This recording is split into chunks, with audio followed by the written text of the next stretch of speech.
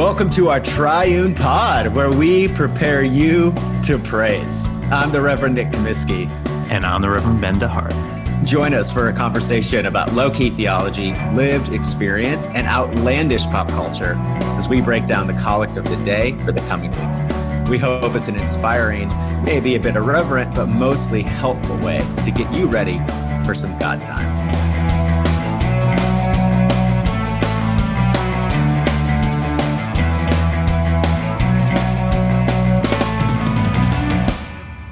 Welcome back to our Triune Pod. I'm Ben DeHart, and my lovely co-host here is Nick Comiskey, and it's his birthday. So what's up, Nick? Not much, man. 36 years old. I just want to thank my parents for bringing me into this world, and I want to thank the Orange County Police and the I don't know.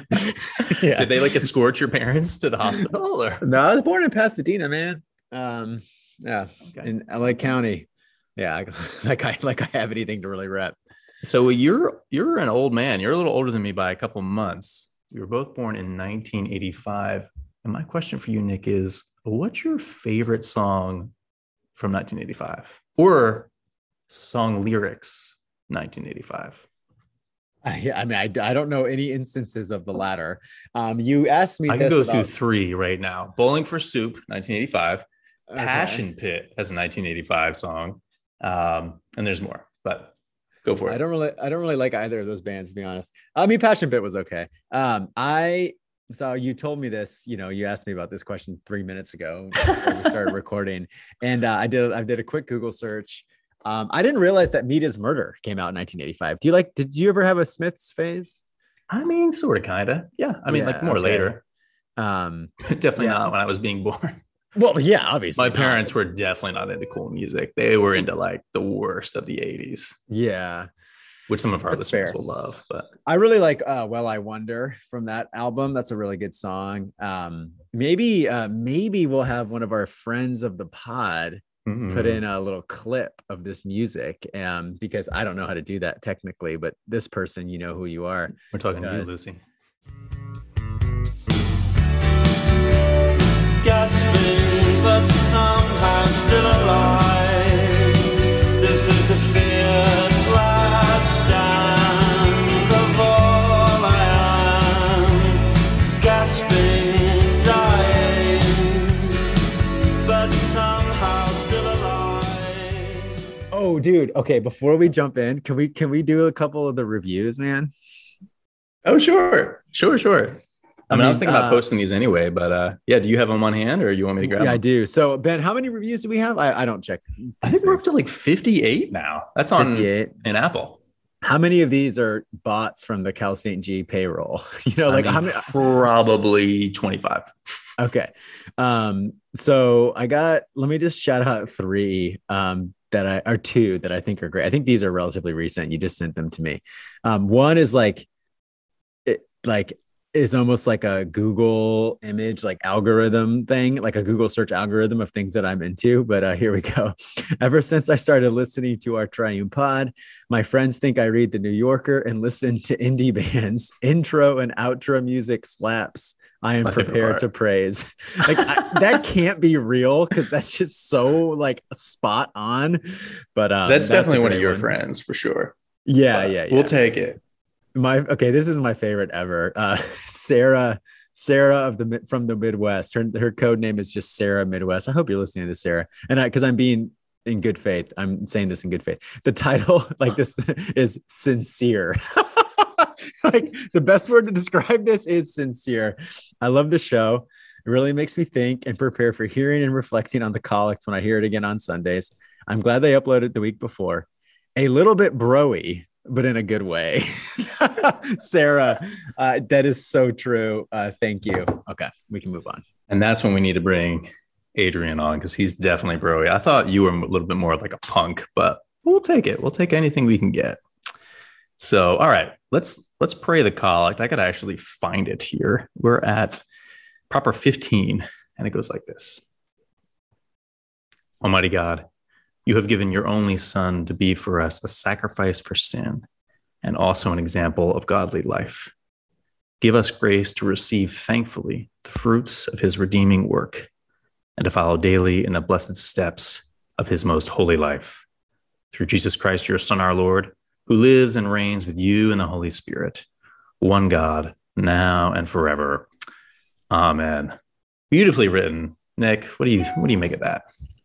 Well, I think what this collect does is in the form of prayer, gets at the grammar of the New Testament, the grammar of our salvation. The indicative precedes and makes possible the imperative. So because God has done something, given his son to be for us a sacrifice for sin, it issues in this imperative, this doing, this example of a godly life. And the prayer itself, so that's the truth that we ascribe to God.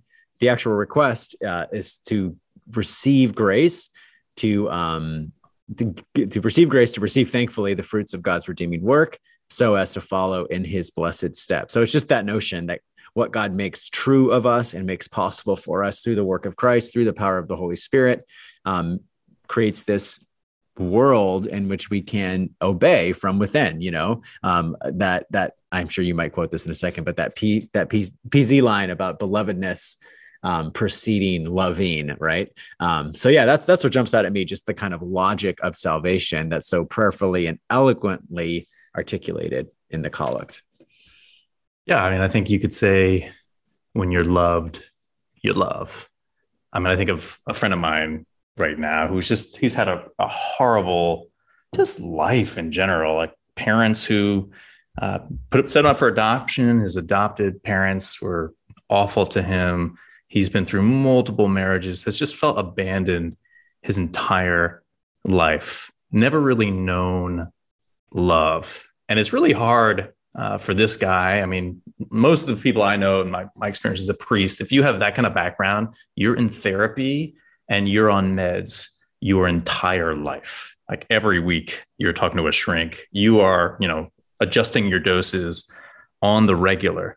But for my friend, it's just, because he doesn't trust people to love him, because he's always ready for someone to abandon him.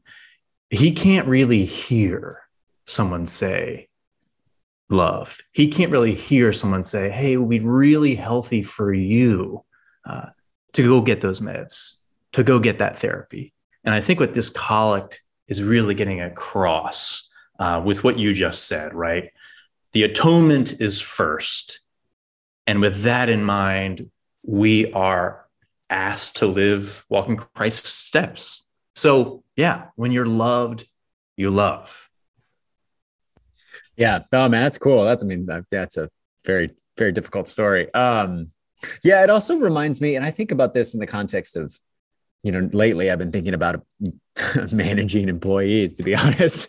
but it's something that I think I've heard you say, but that you got it from the Leander Harding, the pastoral theology professor at Trinity when we were there, that it's something to the effect of like, unless people perceive you to be moving towards them, they will never receive like feedback. Or what's the adverse in that aphorism? He says, people can't hear you until they're moving towards you. And in my experience in ministry, that's so true. People can't hear you until they're moving towards you. And I mean, how much do our Twitterverse friends need to hear that? I don't have any Twitterverse friends, to be honest, but yeah. And I think, you can like kind of root that in, who's that therapist everyone really likes, the Episcopalian, she's great, but who is it? Yeah. You can kind of root that in that type of psychology. And I'm sure she would even say this, but that she would even say that like, well, that's true on the horizontal sphere because it's true in the vertical sphere. If people won't hear you unless, what is it? Gosh, man, people can't hear you until they're moving towards you. People can't hear you unless they're moving towards until that's what's triggering me up. Anyway, God is moving, what this collect is saying is that God is moving towards us. He's given his son to be a sacrifice for sin. And therefore we can hear him. We can see the example of Jesus as a God as the most joyful, glad, justice seeking, loving person who ever lived, and truly want to follow in his footsteps, not because we have to obtain his level of sanctity in order to feel good about ourselves, but because God has irrevocably moved towards us in Jesus Christ. Does that make sense? That way that like our horizontal actions kind of mirror and reflect that which God has already proved to be true. Totally. What I'm thinking of is if you've only got the horizontal, if you've only got, we have an example for godly life, if we've only got the indicative or the imperative to follow daily in his blessed steps. I think of the movie Atonement. Did you see that? It's based on the Ian McEwan book. Yeah, I've seen it. 13 years ago. So sorry, guys, I'm going to totally spoil it. But in that book, there is this 13-year-old girl. She misinterprets an act between her older sister and the housekeeper's son. She thinks that, I'll just say it, he's like essentially, violating her, and steps on the line. She accuses him and he is sentenced to prison. Only years later, she finds out that this was not that at all. And in fact, with her accusation, she's ruined his life. She's ruined their relationship, which they were keeping secret. And her sister, her older sister, who was so mad about this, who left the family, who go to war, she dies. So there's no way that Brioni can, make right what had gone wrong.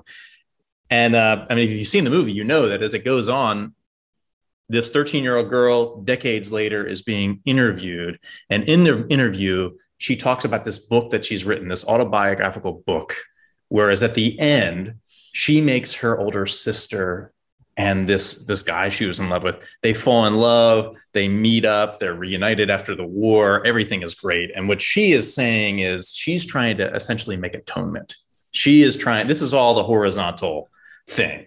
This is the best she can do to approximate justice. Only the truth is she can't make right what has gone wrong. And what I think that this collect is doing, what PZ says this collect is doing, is it's telling us there is one who can make right all that has gone wrong. There is one who can rectify, reverse, and undo the pain that's been caused. And this is good news, obviously, for victims, but also for victimizers like you, me, and this 13-year-old girl. It's saying essentially that we can make reparation, we can make restitution, and we don't have to submit to despair knowing that we can't undo what we've done. God's going to do that. We can make restitution in light of the fact that he will undo these things. So it's not to get in God's good graces.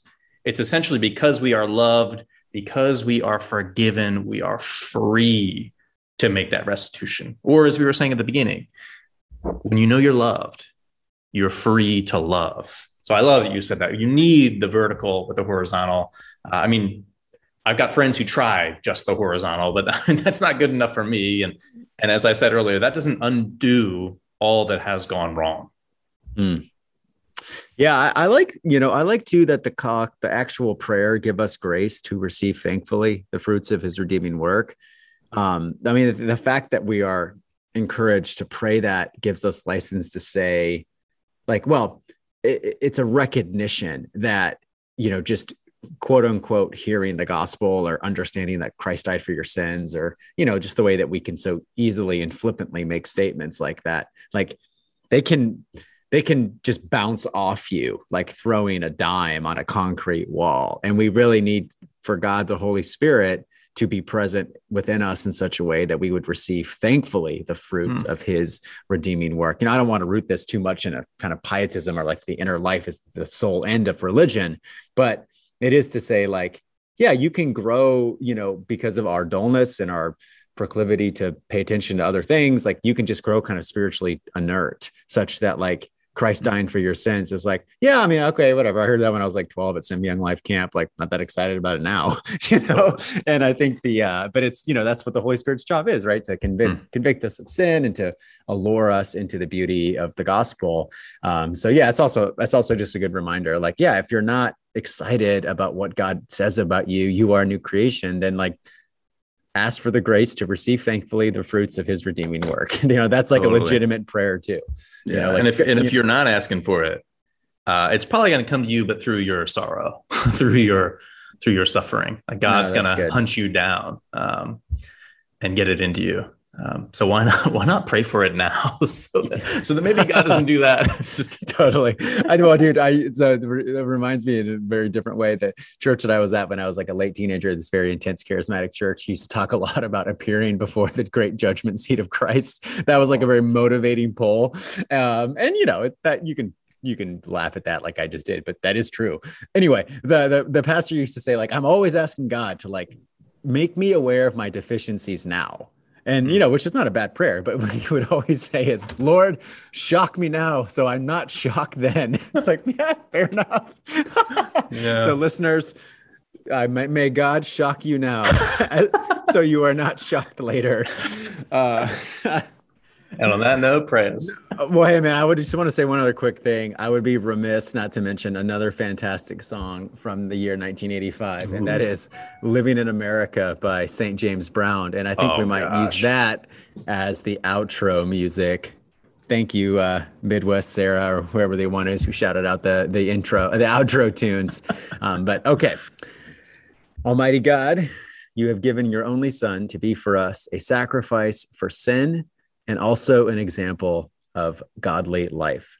Give us grace to receive thankfully the fruits of his redeeming work and to follow daily in the blessed steps of his most holy life. Through Jesus Christ, your Son, our Lord, who lives and reigns with you in the Holy Spirit, one God, now and forever. Amen.